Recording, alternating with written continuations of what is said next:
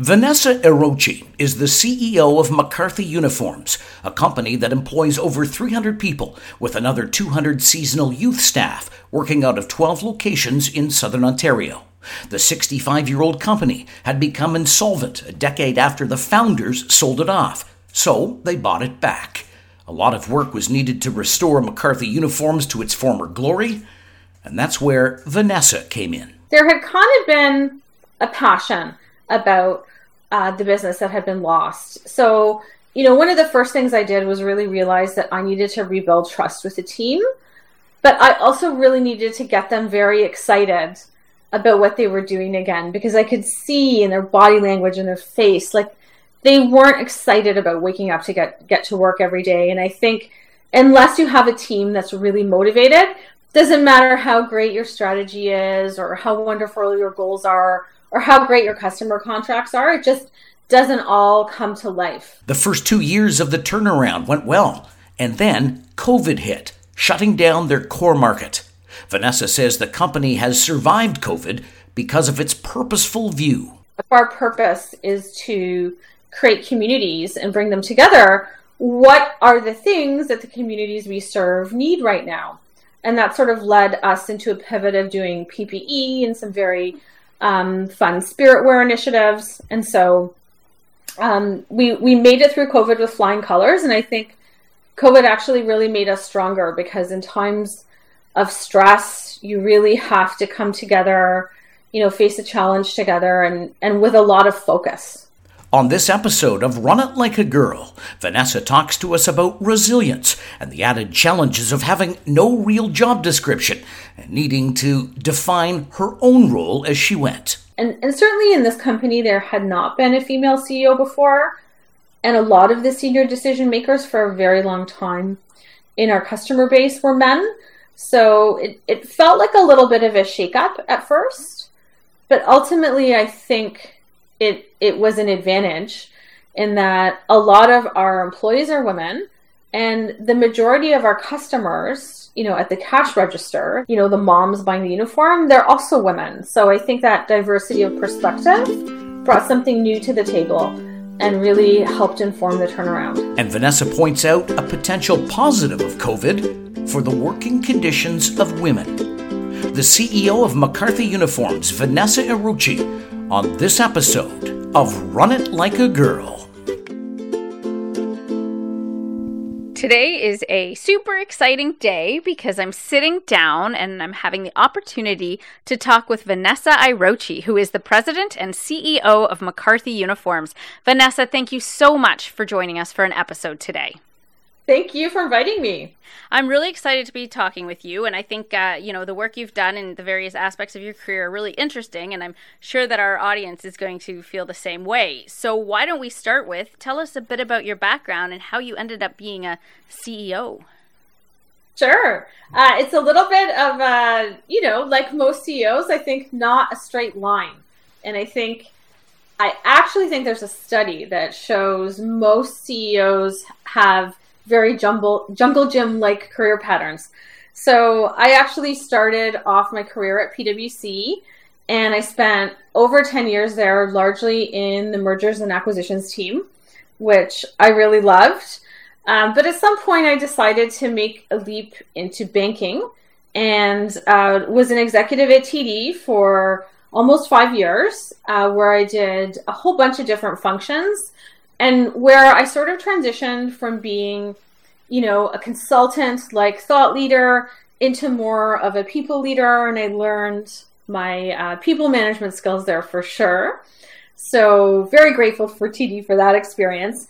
And I think I always had this burning desire to do something entrepreneurial. So it just so happened, one of my former clients from PwC, McCarthy Uniforms, I had helped the family sell their business in 2008. And unfortunately, 10 years later, the business had become insolvent.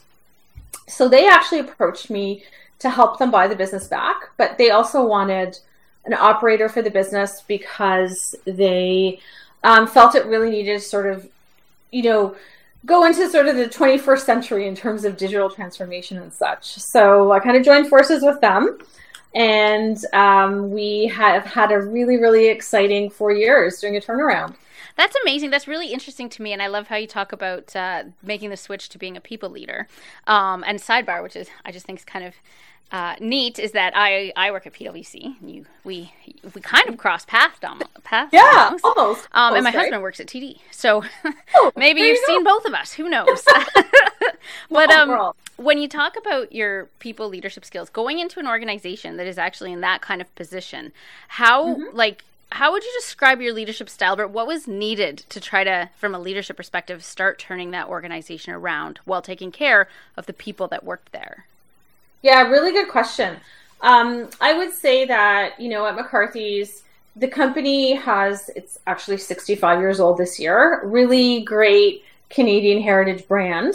And it had just lost its path. And I think it all boils down to really understanding very deeply what your brand values are and invigorating and empowering your team to really bring those brand values to life.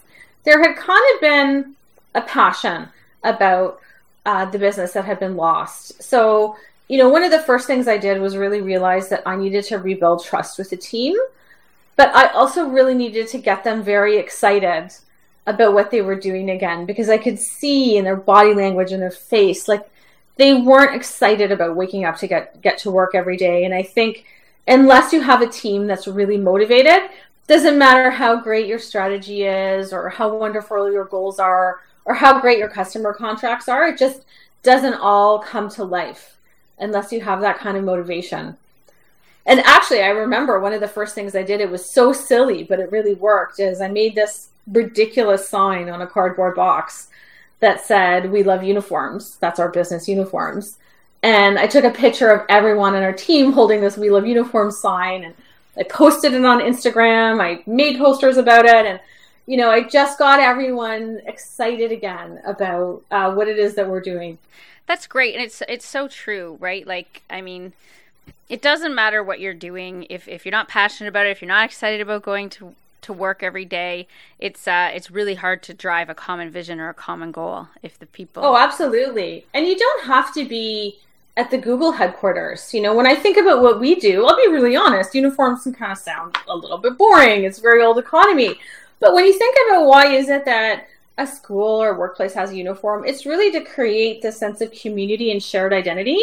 And how exciting is that to think about your purpose as doing something that brings people together? And it was a really small reframe, but I think it helped kind of ignite something in the people that hadn't been there for a while. So that was really rewarding to see that transformation.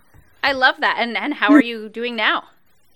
Great. Well, we've the universe really wants me to work really hard in life, I think, because certainly the first 2 years went really well. It was a turnaround. So, a turnaround means things happen, slowly over time as you rebuild. And we made some amazing progress, won back a lot of marquee customers, rebranded, did a complete digital transformation. And we even launched a new segment for workplace uniforms, which was the new part of the business. And then COVID comes along, and it's like, just as we sort of revived this thing, we're getting this sort of punch in the nose with a pandemic that essentially shut our core market down for the balance of the year. And I would say, pivoting back to my conversation about purpose, I would say having that purposeful view is what helped us survive COVID. Because what we really did, our purpose is to create communities and bring them together. What are the things that the communities we serve need right now? And that sort of led us into a pivot of doing PPE and some very fun spirit wear initiatives. And so we made it through COVID with flying colors. And I think COVID actually really made us stronger, because in times of stress, you really have to come together, face a challenge together and with a lot of focus. Yeah, I imagine. I can't believe what so many organizations have gone through over the last year, and resilience is really so important. And I'm going to ask you, it's I'm going off script, but what does resilience mean to you as someone that's come through this? Yeah, that no one's ever asked me that. certainly there's the textbook definition, but I think like as a human, resilience really means, moving forward and dealing with the challenge that is at hand and being really committed to actually getting through it and coming out better versus, it would have been really easy for me to say, hey, it's totally not fair. We just fixed this business. Now we're getting this kick in the shins. There wasn't any time for that. So I think resilience was, hey, we have a really great infrastructure and base here. What can we do to get through this mess and come out even better? And I think that's resilience. That's great. That's a fantastic answer. And I want to shift a little bit, which actually I think probably ties into resilience anyway. But, there's not a large number of female CEOs in Canada, even today. How do you think that has played into your career and establishing credibility as a CEO? So I get asked this a lot. And what's interesting is I had a really hard time, probably even for the first year of my role, even describing myself as the CEO or president. I'd often say, well, I run a uniform company, I lead a uniform company. And I think there is that imposter syndrome that you feel. But, and there's certainly not a lot of female role models. So I have a really authentic kind of folksy style. That's my personality. And that, isn't what one expects when they see a CEO. One expects someone a little bit more austere and serious. So I feel that being a female, I really had to double down on having confidence in my abilities because I didn't have this mold that I understood that was clear. I kind of had to define it as I went. And certainly in this company, there had not been a female CEO before. And a lot of the senior decision makers for a very long time in our customer base were men. So it felt like a little bit of a shakeup at first. But ultimately, I think it was an advantage in that a lot of our employees are women. And the majority of our customers, at the cash register, the end customers, not the school boards that hire us, but, the moms buying the uniform, they're also women. So I think that diversity of perspective brought something new to the table and really helped inform the turnaround. I bet it did. I think that's such an interesting way to look at it in terms of like who your customers are, who the employees are, and the difference that it probably made to have a woman leading during a turnaround and that different kind of perspective. So I think that's pretty cool. I think it's true for any type of diversity of perspective. I think, there are just things you see as a female or a male that are unique. And so I think that's why it's so important to always have a mix of perspectives at the table. Yeah, absolutely. I absolutely agree with that. So you also participate in a number of organizations that focus on the advancement of women and girls. Would you mind talk to us a little bit about that and why it's so important to you? Sure. And, I think why it's so important, I'll start with that question because it really links to what I mentioned before about there are not a lot of female role models in the most senior of roles. And they're up until very recently, women were not the typical entrepreneur. And I feel like I was probably born to do something entrepreneurial. I didn't even think about becoming an entrepreneur until 15 years into my career. It didn't even register as an option for me. So I feel really passionate that, not every woman might want to be a CEO or an entrepreneur, but hopefully at least they'll know it's an option. So I felt like my pay it forward was really taking my experience and helping women who are specifically interested in business, understand the possibilities, but also the opportunities for innovation that gender provides. And I had the great timing luck of intersecting paths with Sarah Kaplan at the University of Toronto while I was on a sabbatical from TD. And I had met Sarah in some of the work I had been doing at TD relating to women in investing. And she said, I've been thinking of starting this research institute. for women in business. Do you think you could help? And I was like, oh my gosh, totally count me in. And so I worked with her the first summer. It was just the two of us. Obviously, this is Sarah's vision around having like rigorous research being conducted about women and gender and the economy. And so I feel really lucky that I've contributed in my small way to that organization. I developed a course called Designing for Equality that I taught at Rotman. And that course is all about flipping the conversation on its head and really looking at things, you know, these messy problems that exist with gender, you know, like not enough women in STEM, and then just asking, well, what opportunity can that provide from a business perspective? And, you know, I'll use that example. There's a great group of women that invented a toy company called Goldie Blocks, which is Lego for little girls that is aligned to storytelling and character development. And because one of the key pieces coming out of research is that, you know, in order to close the gap in STEM, you have to go way back and start when women are getting interested in math and science. And, you know, boys are given all these trucks and Legos and girls are told to play with dolls. And so those women saw that as a problem, but also as an opportunity for great business. And there's so many examples like this. That's really awesome. And so I want to ask you a follow-up question. But first, if anyone's interested, Sarah was actually a guest on season 2. So you can learn more about Sarah and the Institute for Gender and the Economy if you want to check that episode out, because Sarah is a pretty remarkable woman. Oh, hugely remarkable. Oh my gosh.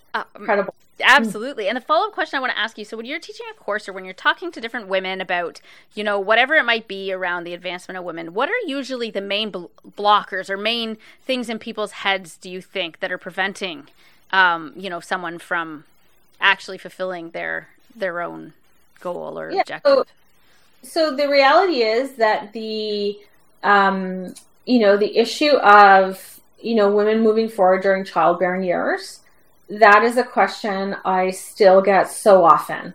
You know, how did you do it when you were expecting? I'm a mom to a 13-year-old, but I get the question a lot. Even actually someone asked me today, how are you running a business during COVID when you had a 13-year-old? And I'm not going to lie, it's for sure a challenge. And I think that it's a challenge, but we have to start having really honest conversations about the fact it's a challenge. And I think that remains a barrier. I actually think even though COVID was a stressor on women, I think one positive that's going to emerge from COVID is that remote work and flexible work has become suddenly much more acceptable. And I think in the long term, that's going to be great for women in that phase of life where they're, you know, really juggling the sort of toddler baby life. I think that's definitely a barrier. And I think that, you know, the issue of a lack of role models is also a barrier, because we can pick out all kinds of industries that have, you know, a gap in terms of women as senior leaders. And it's really hard to solve that gap in a year. So we had this issue all the time, like in the investment bank. You know, there are not enough women investment banking directors. And the reality is you can't solve that problem in a year. You have to go and look at your associate pool and say, how are we going to groom and support this associate pool so that in 5 to 6 years, we have a slate of really great women candidates for these roles. And I think sometimes we expect too much of a quick fix. Yeah, no, I mean, I think you're absolutely right. I mean, something that's just ingrained in society, there is no quick fix for that, right? And I remember asking, what are the 3 key things you need to do to change how women are perceived? There are no 3 quick things. Totally. This is like a 10-year, you know, if you're looking at gaps in professions, you're looking at a 10-year implementation for your solution, in my view. Otherwise, you end up with these issues of, you know, promoting women before they're ready, or maybe the issue of sometimes creating token roles, which is not positive for the advancement of women. Absolutely. And just another little observation that it wasn't my observation, but I think it's so interesting. You know, I get asked too, I have kids, how do you work? How do you manage that with kids? And someone said it to me, you know, I get asked that every day. And I wonder how many times my husband gets asked that question. Exactly. So true. It's funny how many people ask me that, actually on the job, like customers. I'm in the middle of maybe pitching a customer or negotiating, and often someone will just say out of the blue, and what is Marco doing? Like, what does he do when you're not around? And things like that. And it's such a judgmental question.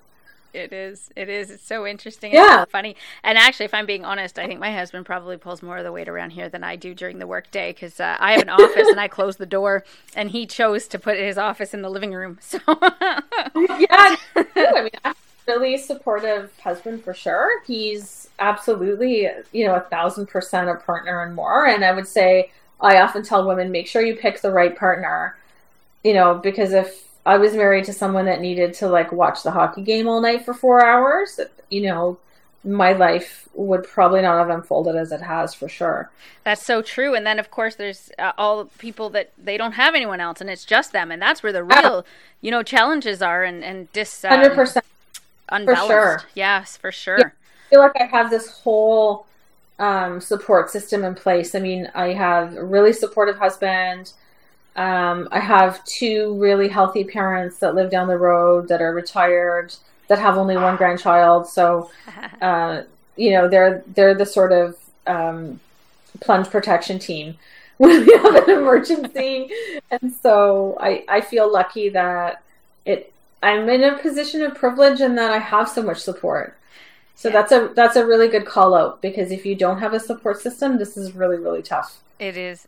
And that's not obviously to diminish. I'm sure it is very tough on everyone across the board. I think the entire world is feeling it, which is so unique too, that it's a common experience that everyone is going through. Anyway, that's a whole other conversation. But so this next question is a question that I ask every single guest, and I love it. And I think I say this every time too, but that's okay. I love it because everyone has different answers, but sometimes there's similar themes. And that question really is, if you could go back to when you first started your career and have a conversation with yourself, what type of advice would you give?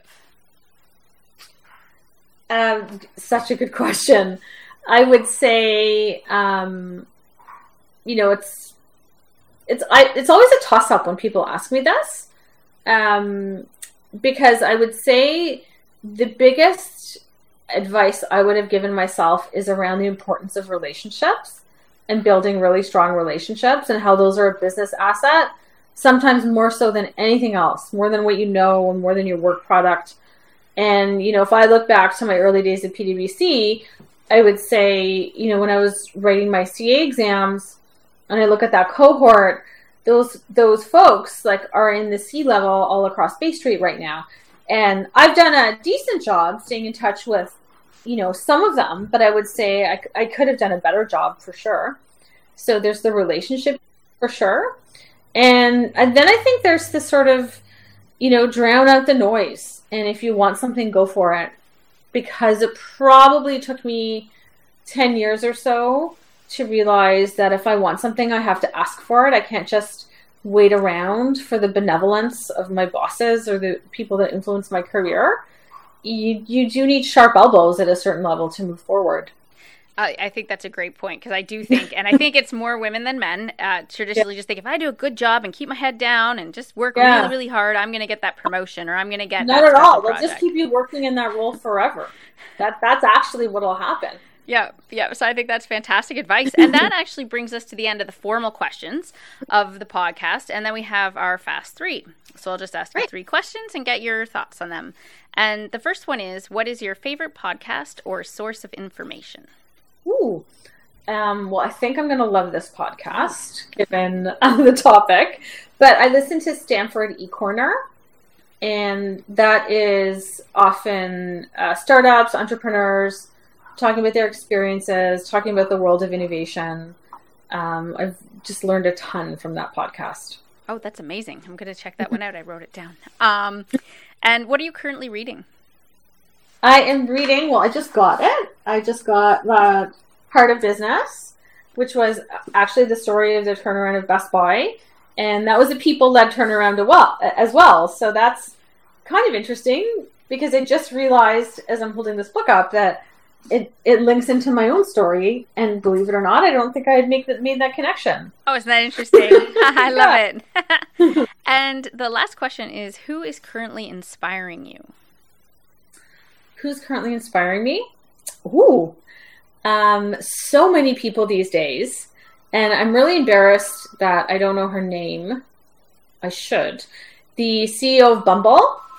I just think it's such a great story because she worked at Tinder, was mistreated, and she's kind of said, screw this, I'm going to go start my own amazing dating company where women get to make all the decisions. And then she had this like kick-ass IPO 2 weeks ago. And I just think it's such a great story. And it was billions. She's the youngest billionaire now, isn't she? The youngest female billionaire or something? And I had to look her up. I couldn't remember her name either, but it's Whitney Wolf. Yes, Whitney Wolf. I apologize. It completely escaped me. But there have been a few stories like this in the news lately. And so, that's one I mentioned. Joanna Griffiths, who's the CEO of Knixwear. She's another. And so many great stories of women just saying, you know what? I don't care if the status quo has a problem with my gender or my current, state of motherhood. I'm just going to go for it anyways. Awesome. That's great. Yeah. Well, Vanessa, I want to thank you for taking time out of your busy day to sit down and have a conversation with me. I think it's been absolutely fantastic. So thank you again for being a guest. Yeah, thanks for having me. Run It Like a Girl is hosted by Bonnie Moak.